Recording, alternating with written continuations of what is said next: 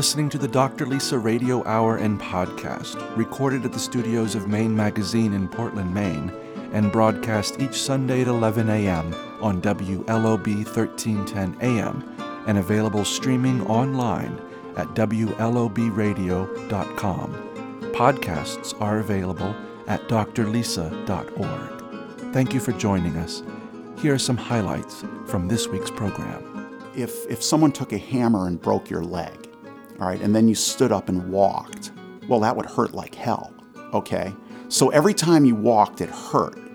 And you could go to someone and say, "Doctor, every time I walk, it hurts." And the doctor would say, "Well, walking caused your problem." But in fact, it obviously did not. So I think in general, spine problems are not caused by activity. They're aggravated by excessive activity or incorrect activity.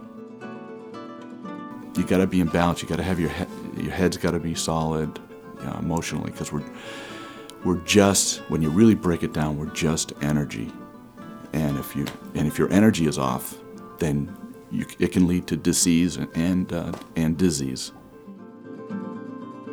One of the reasons why I continue to do this work is because I see young people who are struggling the way that I did, and I want to be able to say, you know what, you don't have to do it alone. There are resources, there are people who care. You can make it out in the world.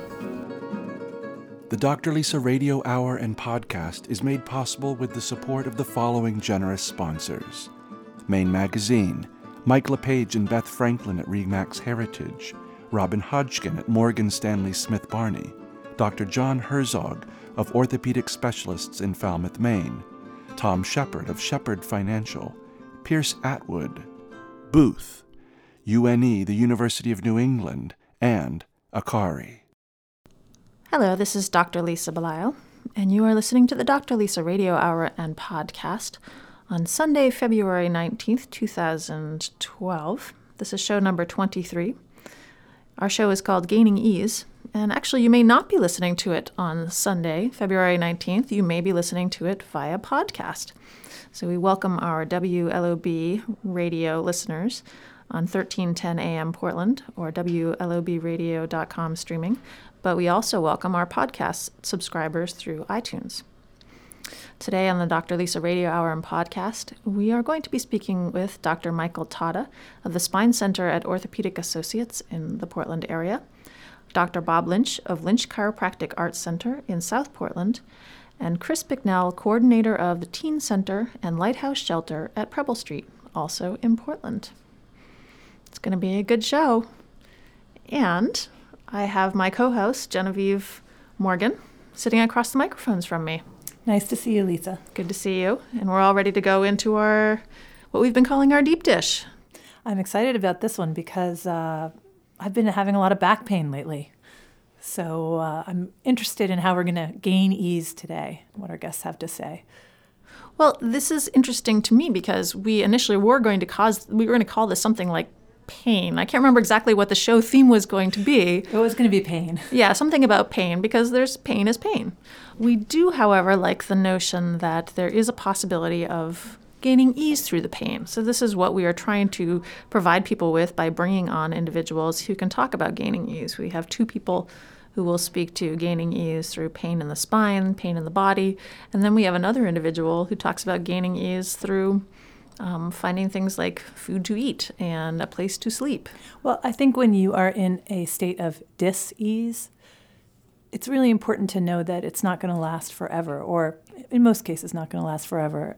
So I love this show because for people who are out there listening who are currently in a state of pain, that there are answers out there and that they aren't necessarily always going to feel the way they're feeling right now.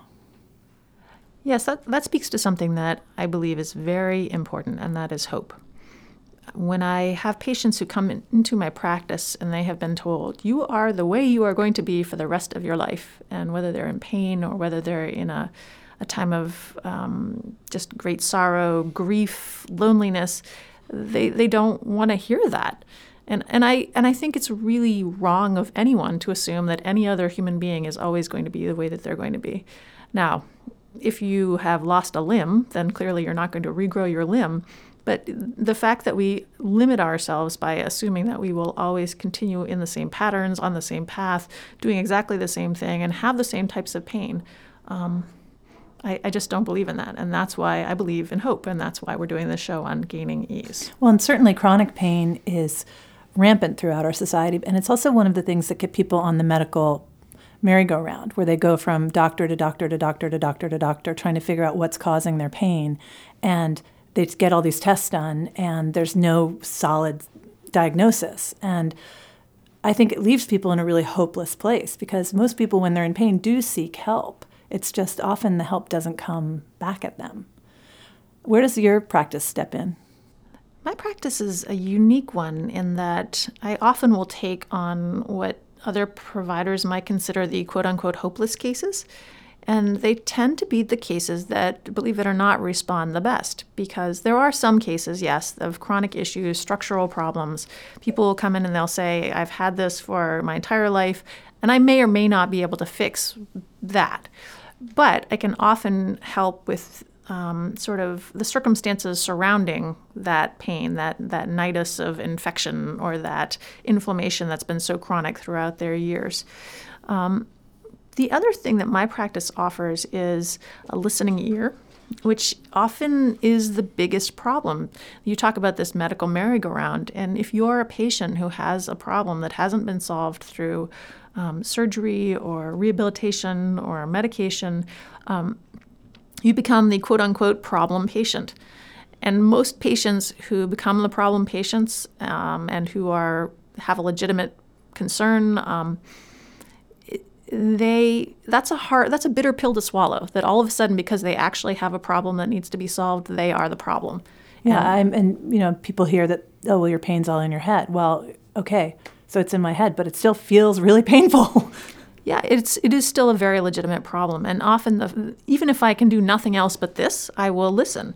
And this is something that, if you're a busy medical practice and you're a medical care provider and you do care about your patients, but you have to see a patient every 10, 15 minutes, or you have to schedule out 6 weeks, or, you have this sort of barricade of front office staff that's really doing their best to help you, but they're kind of holding out people who need to be seen, then you have the frustration of not being able to help your patients. And what I am able to do in my office, and it's by virtue of the way that I've structured it, is I give people the time to come in and tell their stories and, talk about the sort of social and family and emotional ramifications of whatever problem that they have. And then we can start to untangle things a little bit. And it's so multi-layered. Pain is so multi-layered, just like psychological things. And Chinese medicine that takes that global view of everything, but also of pain. And so does Ayurvedic medicine, that pain is not just a mechanical problem, it's a mind-body problem, but that it's individual to every person. Is that right? Yeah, there are certain patterns that have been observed in Chinese medicine over the thousands of years that it's been out there. It's interesting to study Chinese medicine because people think, oh, you just, how easy is it? You stick a few needles in people at various places. There are volumes and volumes of texts out there that discuss pulse diagnosis or tongue diagnosis or skin diagnosis. I mean, in Chinese medicine, similar to Ayurvedic medicine, they've been practicing observational medicine forever. And this is the benefit that we have. So we can individualize it. It's not as simple as, oh, you have hypertension, take this medication. We can get down to very specific reasons for hypertension, very specific reasons for back pain, neck pain. So you could have two patients come in a morning that each have the same disc herniation, an L5 disc herniation, but their root of their pain is completely individual and different, and the treatment will be completely different. That's right.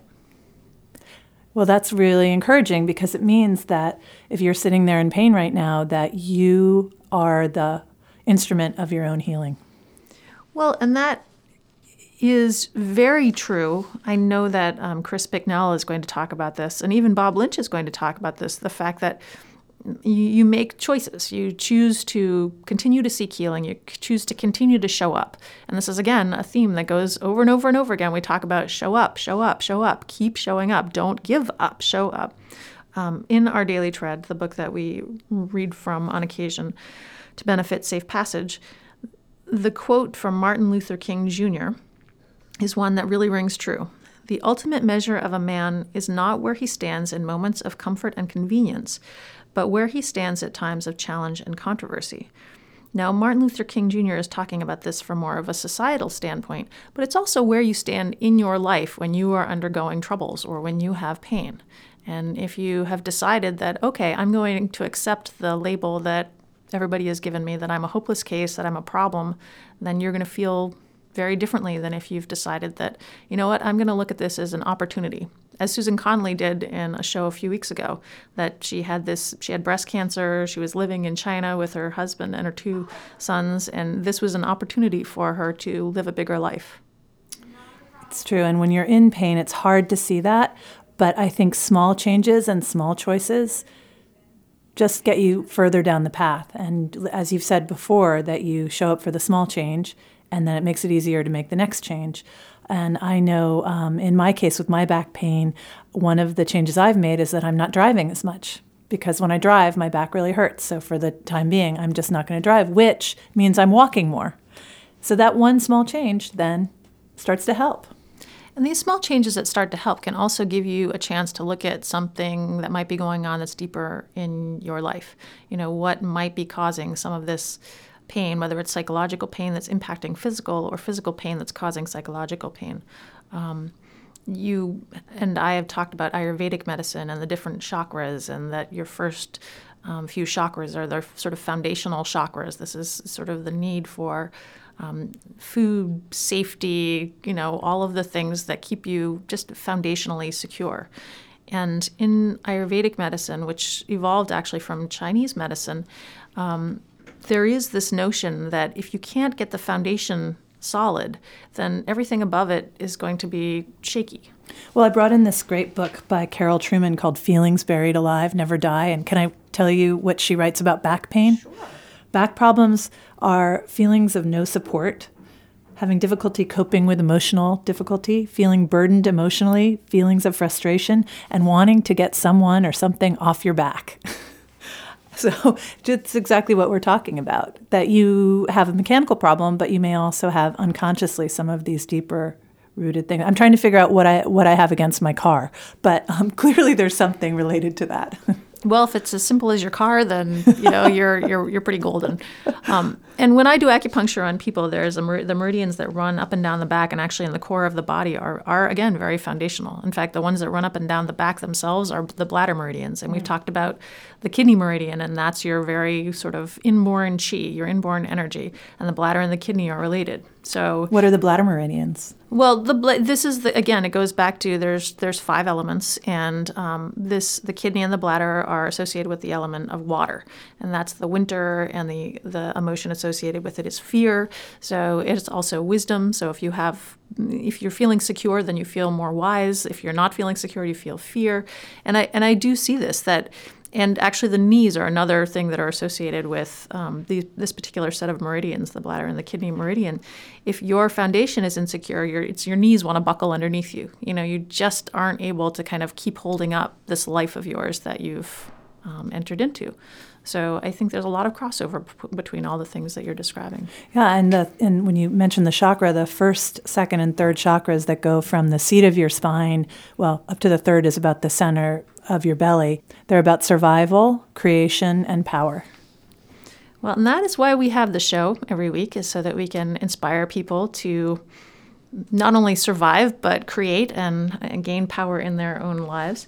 And this show we're very excited about, Gaining Ease. As I said, we'll speak with Dr. Michael Tata, Dr. Bob Lynch, and Chris Bicknell. And we know that people will not only gain ease, but also be inspired.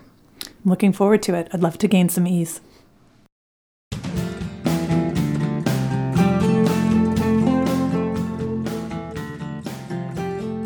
We at the Dr. Lisa Radio Hour and Podcast are pleased to have a segment we call Wellness Innovations, which is sponsored by the University of New England. Today's wellness innovation comes from Psychology Today and may be found on the Dr. Lisa website. This is called Chronic Pain versus the Brain. How does a person become a chronic pain patient? Researchers used magnetic resonance imaging, MRI, to demonstrate that individuals with chronic back pain had alterations in the functional connectivity of the cortical regions compared to those individuals not suffering from chronic pain. Interestingly, these areas of the brain are unrelated to pain, and this altered brain function leads to additional and unwelcome diagnoses such as depression, anxiety, sleep disturbances, and decision-making difficulties. In the healthy brain, all the regions exist in a state of equilibrium. When one region is active, the others become quiet. In contrast, those with chronic pain experience continued activity in the frontal part of the cortex of the brain associated with emotion. These are disturbances of the brain not directly associated with the sensation of pain. For more information on pain and the brain, go to drlisa.org. For information on the University of New England, go to une.edu.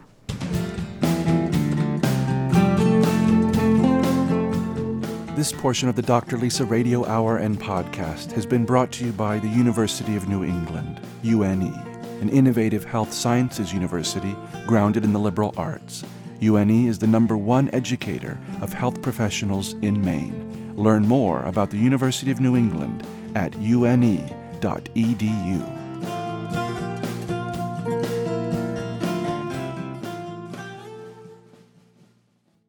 This week's show we've called Gaining Ease, show number 23. We were going to call it something like Pain, but we thought let's think positive. And in a positive vein, we have Dr. Michael Tata, who's going to come in here and talk to us about back pain. Thanks for coming in, Dr. Tata. Good morning. Thanks for having me. And we have Genevieve Morgan, who's sitting next to me. Hi, Dr. Tata. Good morning. I should say before we start that it's always interesting when worlds collide, that you and I have had children in the Yarmouth school system. Well, we used to. Now they're all graduated. Our sons played baseball together, and your daughter graduated with my son. And we even have a safe passage, our daily tread relationship. So it's very interesting to have you in as an expert, and you're truly an expert in this field, but also have this whole backstory, this whole Yarmouth thing. It's a small world. Maine is it's a whole big small town. I like that backstory. It is a very small world. It's a good backstory. And it is a backstory. Oh, gosh. Oh, my gosh. Did we just do a huge pun? Thank you for that, Genevieve. All right. Clearly, this is the first interview of the morning. You have a very impressive background. What I'm interested in is this physical medicine and rehabilitation residency that you did at Temple. You work as the medical director at the Orthopedic Associates Spine Center, and one might think you are a surgeon, but you're not. Correct. No, I'm the medical director, and I play a role in directing the medical therapy for spine problems, of which there are a lot of folks who need more medical therapy than surgical therapy. So we're very busy. Well, you are very busy. I know that to actually get into your practice, there's a process. There's faxing things over and referrals, and you have so many people that have back issues that want to see you that it has to be triaged. Back problems are very common, extremely common, and non-surgical back problems are extremely common. So there's a saying among non-surgical spine physicians that if you have a friend that you want to refer for a back problem, you send them to a doctor with a really long waiting list, because that way they get better on their own and they don't need anything done. So we think that we're doing a community service by keeping people on a long waiting list. I mean, I'm joking. I'm not serious. That's good to know. That, but it is an interesting truth, is that a lot of back things will get better on their own. A vast majority, yes. It's sort of an interesting concept that I'm based in a surgical practice, despite the fact that spine problems are predominantly a non-surgical problem. And aren't people's thresholds for pain different? Oh, unquestionably. Pain is, every now and then a patient will stay in my office and say to me, exasperated, "Doctor, it's not all in my head, is it?"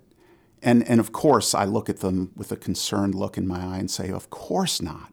But in my brain, I'm saying, yeah, it is. Sure it is. Pain is a perception. Pain is something you feel in the uppermost thought process of your brain, the most developed area of your brain. So in essence, it is all in your head. All pain is quote unquote psychological. It's influenced by psychological things. Of course, if I light your foot on fire, that's real pain that's caused by what we call a nociceptive or a neurological source. But what's interesting is it's now very clear that there's pain that's generated and the perception of pain that's changed by neurological processing. So essentially things that are in your head and not so much in your body. I see this a lot in people who have had pain issues for a while, that when they start to do things, when their lives start to sort themselves out and they sort of get busy doing something else, and this is not everybody, because some people have real anatomic problems and real physiologic pain, but there are some people who have some low-lying something, and once they start to sort things out, the pain kind of goes away. Do you see that? Oh, Lord, yes. There are two really brilliant thinkers in my field.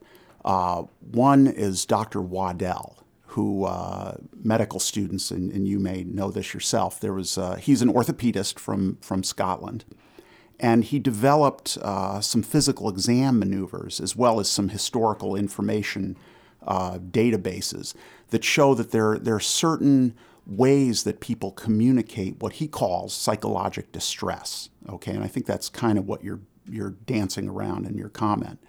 And psychologic distress is essentially it's not that people are crazy. It's defined as an acceptable way of communicating, psychological unrest through physical symptoms.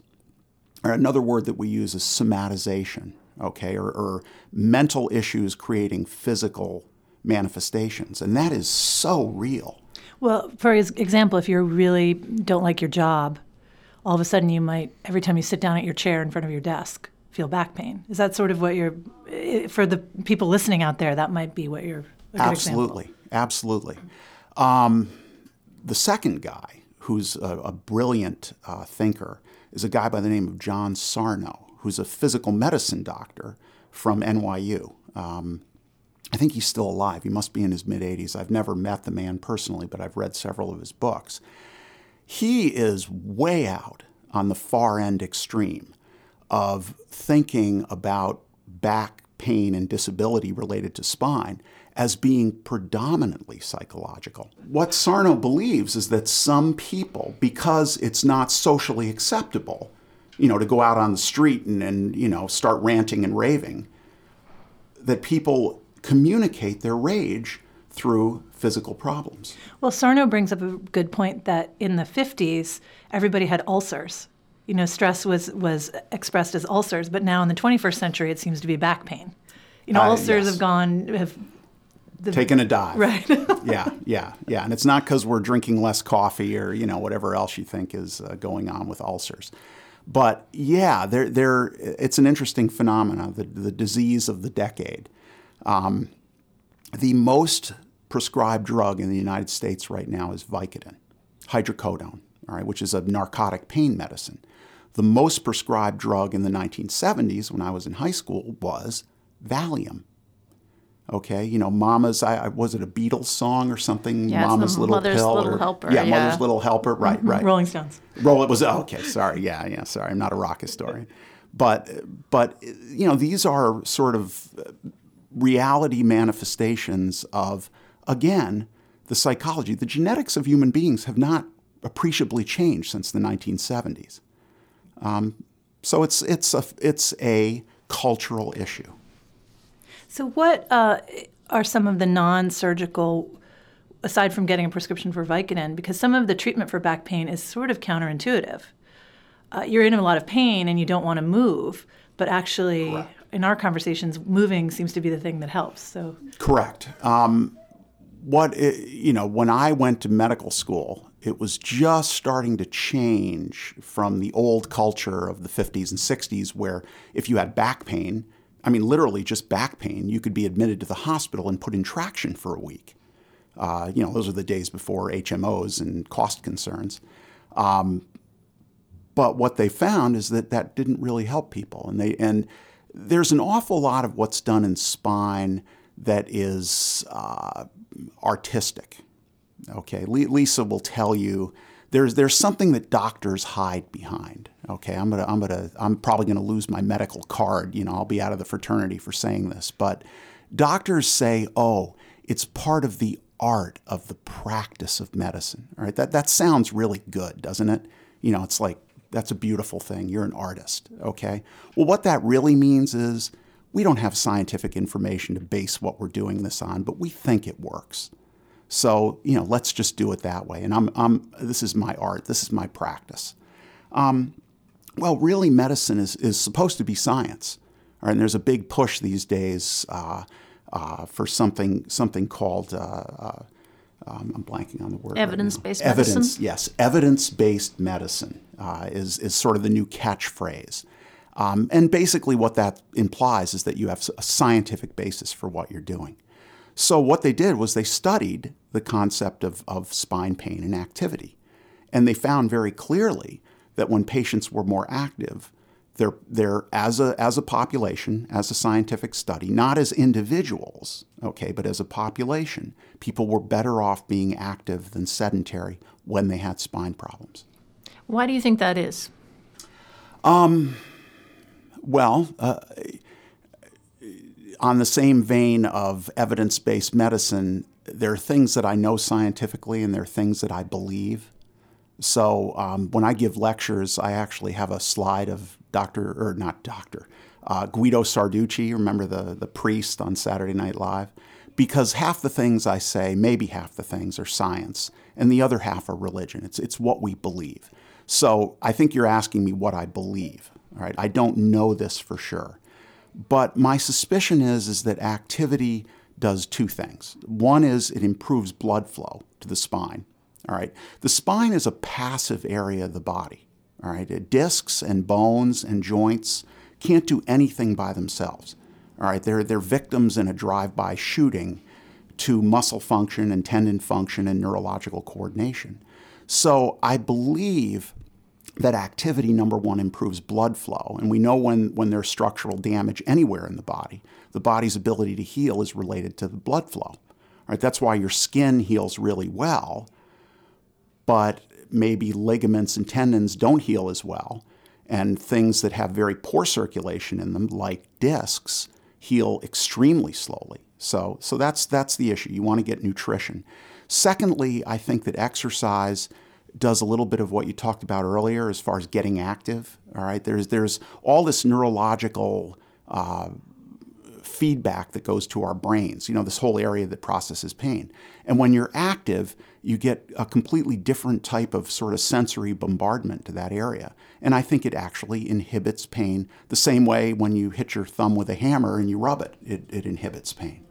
And perhaps there's some sort of serotonergic, some sort of neurochemical something that's sort of bathing the neurons in a way. Absolutely.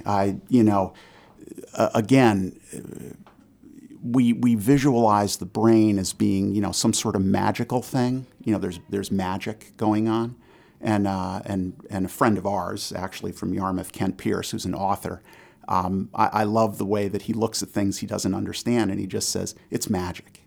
Okay, and yeah, it's probably magic in the brain, but it's based in chemistry. It's based in electricity, the concept of nerve signals. Nothing.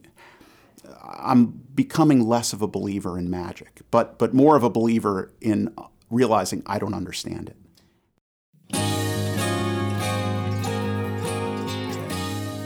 We'll return to our interview after acknowledging the following generous sponsors. Robin Hodgkin, Senior Vice President and Financial Advisor at Morgan Stanley Smith Barney in Portland, Maine. For all your investment needs, call Robin Hodgkin at 207-771-0888. Investments and services are offered through Morgan Stanley Smith Barney, LLC, member SIPC. And by Akari, an urban sanctuary of beauty, wellness, and style located on Middle Street in Portland, Maine's Old Port. Follow them on Facebook and learn more about their new boutique and Medispa at akaribeauty.com. And by Booth, accounting and business management services, payroll, and bookkeeping. Business is done better with Booth. Go to boothmaine.com for more information. A vast majority of medical issues like spine pain could be explainable with science if we had the tools to measure what the variable is. All right, I think a mentor of mine once said that evidence-based medicine and randomized controlled trials, which is the fancy scientific name for good science studies on medical things, are easy to do if you want them to turn out negative. Okay, if you want to find out that nothing works, it's really easy to prove that nothing works. All right, what's hard to prove is when things do work, but you don't completely understand why. All right, that becomes much more difficult because, human beings aren't like a physics lab. All right, you can't control all the variables, and that's the problem. So yeah, a lot of, you can say that I absolutely have to do everything based on science, but then you're facing a patient in your office and you need to do something for that patient today. When a patient is in your office, though, complaining of pain, regardless of the origin, you have to find ways to ease that pain. So what is the protocol? Well, the first protocol, because I'm a medical doctor, I'm going to look for a medical or anatomic source of pain. And oftentimes when a patient gives you a history, their problem is fairly evident just from what they're telling you, just from the experience of seeing thousands of people. When someone complains of a certain thing, it's more likely to be one thing or another. So we first get a history, first get the information that helps to lead us. Then we'll do a physical examination. Physical examination for spine problems is frequently overrated. There really aren't a lot of things you can find that really mean very much, but there are certainly some things. Numbness, weakness, movement problems, either because of pain or because of a physical blockage of movement. That's all data that you can put together with their history. And then, being in the modern era where we have x-rays and fancy stuff like MRIs, you get imaging data. All right, you can see inside people. And you put those three things together to come up with a tentative diagnosis. Okay. And then once you have a anatomical problem, or your solutions are far more towards therapy, activity, rest and activity, as opposed to any kind of intervention. Yeah, surgical intervention. Most of the time, the first thing that you do is you modify activity. And by modify, I don't mean either, turn it on or turn it off, but sometimes change it. Because again, we believe, all right, here's the religious thing again, that there are certain types of activity that promote good spine health. And there are certain types of activity that may not. And that can be an individual thing depending on, what the problem is with the spine and what the predisposition is that someone has genetically. All right, their posture, what their muscularity, et cetera, et cetera. It seems to me that one of the reasons you may have come to this way of practicing medicine is perhaps through your background. You were training with the U.S. national rowing team, and you were selected for the 1983 Pan American Games team. So you have a very personal interest in the physical. Oh, I do, very much, yeah. And I had back problems. In fact, most rowers have back problems at one point or another. But I actually had to stop rowing right after I moved to Maine. And looking back on it now, it may have had to do with the psychological distress of having two young children and a busy job. I don't know, maybe. But yeah, that's what actually piqued my interest in spine problems, because I looked for help for my spine problem, and the help that was out there was essentially surgical. So either you needed surgery or you didn't. And in fact, I went down to Boston, this was in 1992, and saw the son of one of the most famous orthopedic spine doctors in history, right? Basically the guy who discovered disc herniations, which is an amazing thing. It was cool to meet the guy. But he looked at my x-rays. At the time, I was 34 years old, which I consider remarkably young now, where I'm sitting. But he looked at my MRI, and then he looked at me, and this is, frankly, even before he said hello, so it was also a lesson in etiquette for me. And he said, well, if you were playing for the Boston Red Sox, your career would be just about over by now. And so I'm looking at the guy going, okay, this may not work out so well. He said, well, what you really need to find is a physical therapist. Good luck. And, he could give me no information. There was no communication between my relative ignorance and this need for extreme procedure like surgery. So there's this big void in the middle. And that's the void that I fill in my practice, that people who do what I do fill. So you've talked about the need for physical activity when one has a back problem. But it sounds like your back problem might have come from excessive physical activity. Is that true? Is there a too much that goes on with this? Yeah, and I wouldn't probably use the term that the too much activity caused my back problem. But it's sort of like if someone took a hammer and broke your leg, all right, and then you stood up and walked, well, that would hurt like hell, okay? So every time you walked, it hurt. And you could go to someone and say, "Doctor, every time I walk, it hurts." And the doctor would say, "Well, walking caused your problem." But in fact, it obviously did not. So I think in general, spine problems are not caused by activity. They're aggravated by excessive activity or incorrect activity. How do you take care of your own back now? What are some tools? Stretching, strengthening exercises, postural awareness, and activity. There's absolutely no question that when I spend time inactive, long car trips, a few days of traveling somewhere, where I'm kind of off my obsessive exercise routine, my back hurts more. All right, now, is that psychological distress from being out of my routine? Maybe, I don't know. But it's a combination of things. It's rare that someone can put their finger on a single thing that makes their back problem better. But ultimately, you have to address, I believe most patients have to address their genetic predisposition to back problems. Obviously, you can't change your genes, but what you can do is you can work very hard at modifying the things that put you at risk. And that tends to be activity, exercise. How can people find out more about your practice and the Orthopedic Associates Spine Center? Well, we're on the internet, orthoassociates.com. We have a fairly good referral relationship with most of the primary care physicians around town. So if you go through some of the basic measures that any good primary care physician will use to help your spine problem and things aren't going well, you may end up referred to us. But we're happy to answer people's questions if they contact us directly. Well, it's been very interesting to speak with you today. We've been talking with Dr. Michael Tata, who is the medical director of the OA Spine Center here in the Portland area. We appreciate your coming in. Thank you very much. One of the ways in which I find ease in my life is to write on a fairly regular basis. It's become part of my hopefulness, part of my ability to be a physician and a parent and live in this world. And I share my writing on the Bountiful blog, which is available on bountiful-blog.com.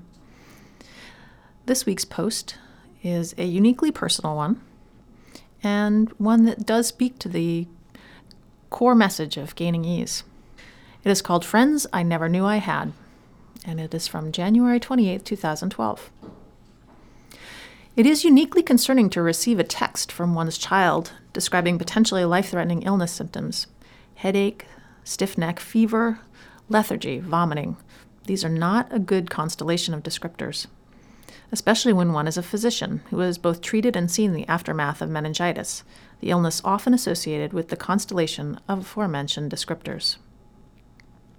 Now, add in the fact that one's child is roughly 2,334 miles away in a third world Central American country, and that one's child is barely 18 years old. As you might have guessed, I received just such a text. The past 48 hours have been interesting, to say the least. My child is currently in a Guatemalan hospital awaiting the final results of his spinal tap. Fortunately, preliminary results were negative for meningitis, and he's scheduled to be released today. The presumed diagnosis, sinusitis, is much less severe and more easily treatable than the one I had feared. To know that my baby was far away and I was completely unable to help him certainly gave me pause. What also gave me pause was that both his roommate's mother, Jan, and his roommate, Nico, contacted me via Facebook to give me updates on my son's condition. Both offered up Nico's contact phone number. Nico told me he was taking time off from work to make sure that my son was okay. Keep in mind that I've never met Jan and spent only brief moments of time with Nico during my visit to Guatemala last Thanksgiving. But these kind souls became, in my moments of parental concern, the friends I needed. They were friends I didn't realize I had. We should all be so fortunate as to be loved by those who owe us nothing. Our lives, even when seemingly threatened, often reveal themselves to be surprisingly, powerfully blessed. Read this post and others like it at bountiful-blog.com. This segment of the Dr. Lisa Radio Hour and Podcast is brought to you by the following generous sponsors: Mike LePage and Beth Franklin of RE/MAX Heritage in Yarmouth, Maine. Honesty and integrity can take you home. With RE/MAX Heritage, it's your move. Learn more at rheritage.com. And by Tom Shepard of Shepard Financial. With offices in Yarmouth, Maine, the Shepard Financial team is there to help you evolve with your money. For more information on Shepard Financial's refreshing perspective on investing, please email tom@shepardfinancialmaine.com. Well, we're going from one means of gaining ease to another. We spoke with Dr. Michael Tata of the Orthopedic Associates Spine Center, and now we're heading into our Maine Magazine Minutes with Genevieve Morgan, and she will be speaking to a very different sort of healer. Genevieve? Thanks, Lisa. In the studio today, we have Bob Lynch, who is a second-generation chiropractor who's been in practice in South Portland, Maine since 1976 when he joined his father in practice. His practice has been a full-service chiropractic office, and he tries to live the philosophy of his profession, which is the body has the innate wisdom to heal itself if given the opportunity, which is very much what Dr. Tata was talking about. Welcome, Dr. Lynch. Thank you. Who needs to seek out chiropractic care? I would think anybody with a spine, because all vertebrae. Because the philosophy of chiropractic is that your structure affects your function, and that if your structure isn't in proper balance, then you're going to have some functional disorders that can manifest themselves. Dr. Lynch, give me a little background on chiropractic medicine. Well, the practice of chiropractic is a little over 100 years old, but what we've manipulation's been done for generations with other in Europe and Egypt. But the whole concept and philosophy of chiropractic, where you treat the body without drugs and surgery if possible, is really we're the first green medicine. If you use green as being environmental, it's a very clean way of treating the body. Now, you've been doing this for 34 years? Yes. So you've seen a lot of spines. A lot of spines. I think we were trying to figure it out. We're somewhere close to 20,000 different patients. And have you been able to mark significant pain relief in your patients? Well, a long time ago, I had a patient come in, and he goes to me, this is the first time I've ever left the doctor's office feeling better. Usually you've got to go home, you got to run to the pharmacy, go home, take the pill, wait for it to work. And being a son of a chiropractor, I virtually haven't had any medication. I think I've had 1 or 2 prescriptions in my life, and it's usually for a toothache. That's interesting. Explain that chiropractors don't use medication to treat their patients. Well, we're not licensed to. So so if somebody needs medication, then we refer them to the appropriate provider. There's enough people that can prescribe the appropriate drugs, but we'll prescribe nutritional supplements, diet, exercise, things that they can do naturally to enhance their healthcare condition. Is there a psychological link, do you think, between pain and its ultimate manifestation? Absolutely. You can't separate the mind from the body. So tell me what that has looked like in your practice. A couple of weeks ago, a woman comes in, very, very upset. She's got all this kind of pain in her right upper back, but just seeing her, she wasn't breathing. I mean, very, very shallow breathing. And I evaluated her. I gave her a chiropractic adjustment, manually treated her. She felt better, and then I asked the question, all right, what's really going on? Okay, because something else was going on that manifested it.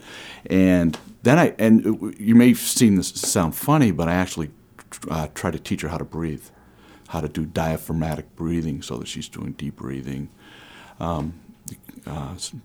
Because you got to be in balance. You got to have your head's got to be solid emotionally, because we're just, when you really break it down, we're just energy. And if your energy is off, then it can lead to disease and disease. That doesn't seem funny to me at all. In my practice, I teach all of my patients how to breathe. So I stick needles in them, and then I almost force them to learn how to breathe. So you and I are definitely on the same page on this one, and the energy piece. We'll return to our interview after acknowledging the following generous sponsors. Pierce Atwood, part of the Portland legal community for 120 years. Clients turn to Pierce Atwood for help with important deals and critical disputes, for creative solutions and sound advice about legal or business strategy, for peace of mind. For more information on Pierce Atwood, go to www.pierceatwood.com. And by Dr. John Herzog of Orthopedic Specialists in Falmouth, Maine, makers of Dr. John's Brainola cereal. Find them on the web at orthopedicspecialistsme.com. It's interesting. So many people could use the services that we provide, but they don't know it. And you don't have to be in pain to come. I mean, there's a preventative aspect to what you do as well. I think that's the biggest benefit to chiropractic, because if we can take example, my friend down in Miami, he works for the University of Miami Hurricane football team, and the team finally has gotten it after all these years that we want the kids to be treated first so they can avoid the injuries, and not just wait till they get hurt and get care. So the profession and what we do has a huge potential for people. And how do people get in touch with you? Phone number, they can call us by phone. We have a website. What's the phone number? 799-2263. Website is drlynch.com.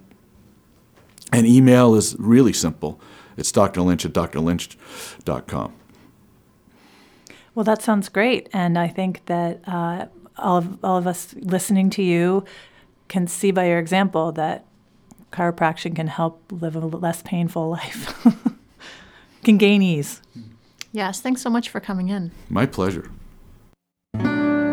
Dr. Lynch is one of many practitioners in our state that deals with energy and healing energy. In the October 2011 issue of Maine Magazine, I wrote a column called Good Vibrations that talks about the philosophy behind energy medicine. To subscribe to Maine Magazine, go to themainmag.com or pick up an issue at a local newsstand near you.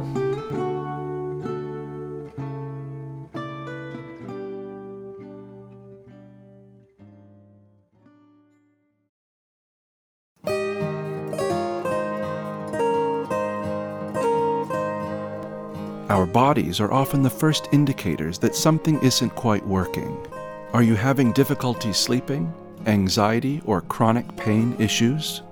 Maybe you've had a job loss, divorce, or recent empty nest. Dr. Lisa specializes in helping people through times of change and inspiring individuals to create joyful, sustainable lives. Visit doctorlisa.org for more information on her Yarmouth, Maine medical practice, and schedule your office visit or phone consult today.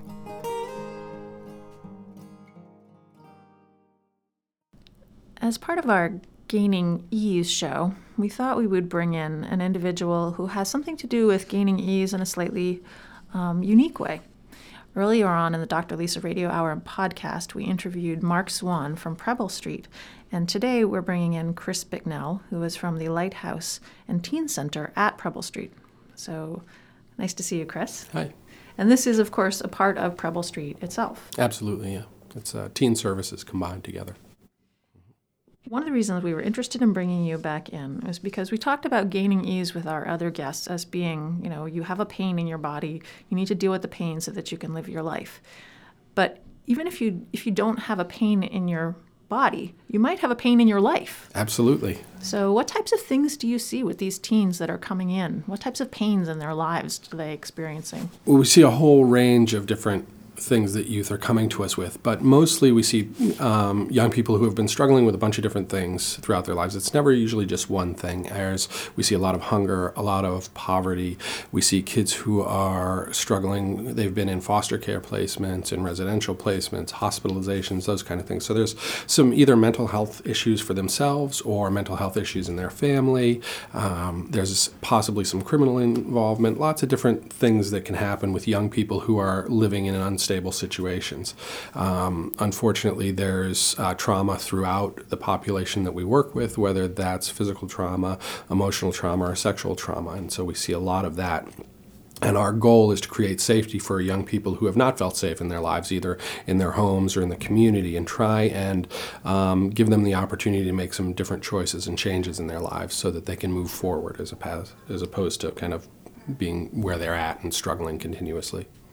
What are the services that the Lighthouse Shelter provides? The Lighthouse Shelter and the Teen Center together provide a whole group of services that are aimed at creating safety for youth and getting them off the street and finding permanency in their lives. So the Lighthouse Shelter is open from 8 p.m. to 8 a.m., and it is a safe place for youth ages 12 through 20 to sleep at night.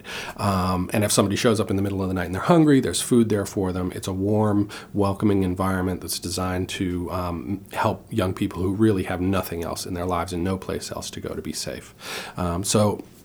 Then during the day, the Teen Center is open from noon to 8 p.m., and that provides 2 hot meals a day, lunch and dinner. We really think that food is a way to connect to people. In my life and in everybody's life that I know, when you sit down at a meal, you talk, you share, you get connected. And so when youth come into our programs, we eat with them. And we talk about what's going on in their lives, and they share with us. And we don't ask them, do you need this? Do you need that? What do you want? We let them tell us, because most of the time we're working with youth who've been told what to do by people, by adults, by programs, and by systems. And as soon as, me as an authority figure comes in and says, you need to do this, their initial reaction is, no, I don't need to do anything. I can walk out of here. And we say, yeah, you can. So tell us what you need, and then we'll provide that.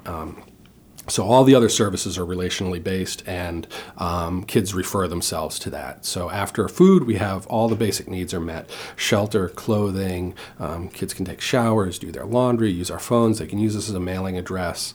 And they can also, from there, access other services: mental health counseling, substance abuse counseling. We do a lot of work around housing and finding places other than the shelter for kids to live. We have educational services available through adult education, so kids can either work on their GED, get referred back to school if that's an option for them, or if they only have 1 or 2 credits to finish to get a diploma, they can do that right on our site. We have an employment training program where kids can do a 4-week classroom component to kind of learn what are employability skills, what are the expectations of employers, how do you talk to people at work, those kind of things. And then we'll place a youth in a job site, and we'll pay a stipend to them so that the employer really knows it's a training opportunity, and we can provide some staffing to support that kid through kind of the struggles of their first job. We also have nursing on site 5 days a week, so kids can get their medical needs met and get a referral to a primary care physician if that's possible. We have psychiatry services that are offered once a week, so if youth who are on the street need medication or medication management, we can do that. So there's a lot available right on site that we do. You alluded to the fact that you had a difficult growing up in your own life. Do you believe this has made you more resilient as an adult? I do, yeah, absolutely. I mean, I was faced with challenges that I either had to find my way past or suffer with, and I chose to find my way past them. And I didn't have a place like the Teen Center to do that, so I had to, utilize my own internal kind of workings to make that happen, as opposed to having someone offer it to me. And one of the reasons why I continue to do this work is because I see young people who are struggling the way that I did, and I want to be able to say, you know what, you don't have to do it alone. There are resources, there are people who care. You can make it out in the world. You have a capital campaign. Yes. What is your goal with that? Well, our capital campaign currently, the Lighthouse Shelter is a 16-bed program. It's in an old, rundown building that was not designed to be a shelter. And so we are purchasing and renovating a building to be specifically designed as a youth shelter with youth in mind and to increase the capacity. Right now, 2 out of 3 nights a week, we're turning away young people from our shelter that should be sleeping in our shelter. They either have to go to the adult shelter, sleep out on the street somewhere, or sell their body for a bed that night, and that's just untenable to us. So we're going to expand the capacity from 16 to 24. We're going to design a program that really meets youth needs as opposed to kind of fitting it into an old structure, because environment says a lot about how you're cared for. And so the capital campaign is to raise the money to renovate that building. And where can people go to donate? They can go to prebblestreet.org. There's a button right on the web page, or they can call 775-0026. And do you also have need for volunteers? Yes, we always have need for volunteers. That's also on the website. Can fill out an online application for volunteers. And the range of volunteer things that we need are really broad. So there's a lot that's available to do. Thank you for helping the youth of the Portland area gain ease. We appreciate your coming in and talking to us today, Chris Bicknell. Thanks. You're welcome. I'm happy to do it. Thank you for joining us on our Gaining Ease show, where we discussed this topic with Dr. Michael Tata of the Spine Center at Orthopedic Associates, Dr. Bob Lynch of Lynch Chiropractic Arts Center, and Chris Bicknell of the Teen Center and Lighthouse Shelter at Preble Street. It was interesting to have conversations with 2 individuals who spend quite a bit of time working on the spine and gaining ease as far as back pain is concerned, and then to sort of marry it with a conversation about gaining ease in a different way, bringing food and shelter and security to a group of individuals who are often forgotten, the teens of the city. As we said in the beginning of the show, our hope is always to provide hope, to enable people to be inspired to live their lives in a way that not only helps them gain ease, but to continue to live in a way that is more than just full of ease. It's also full of joy.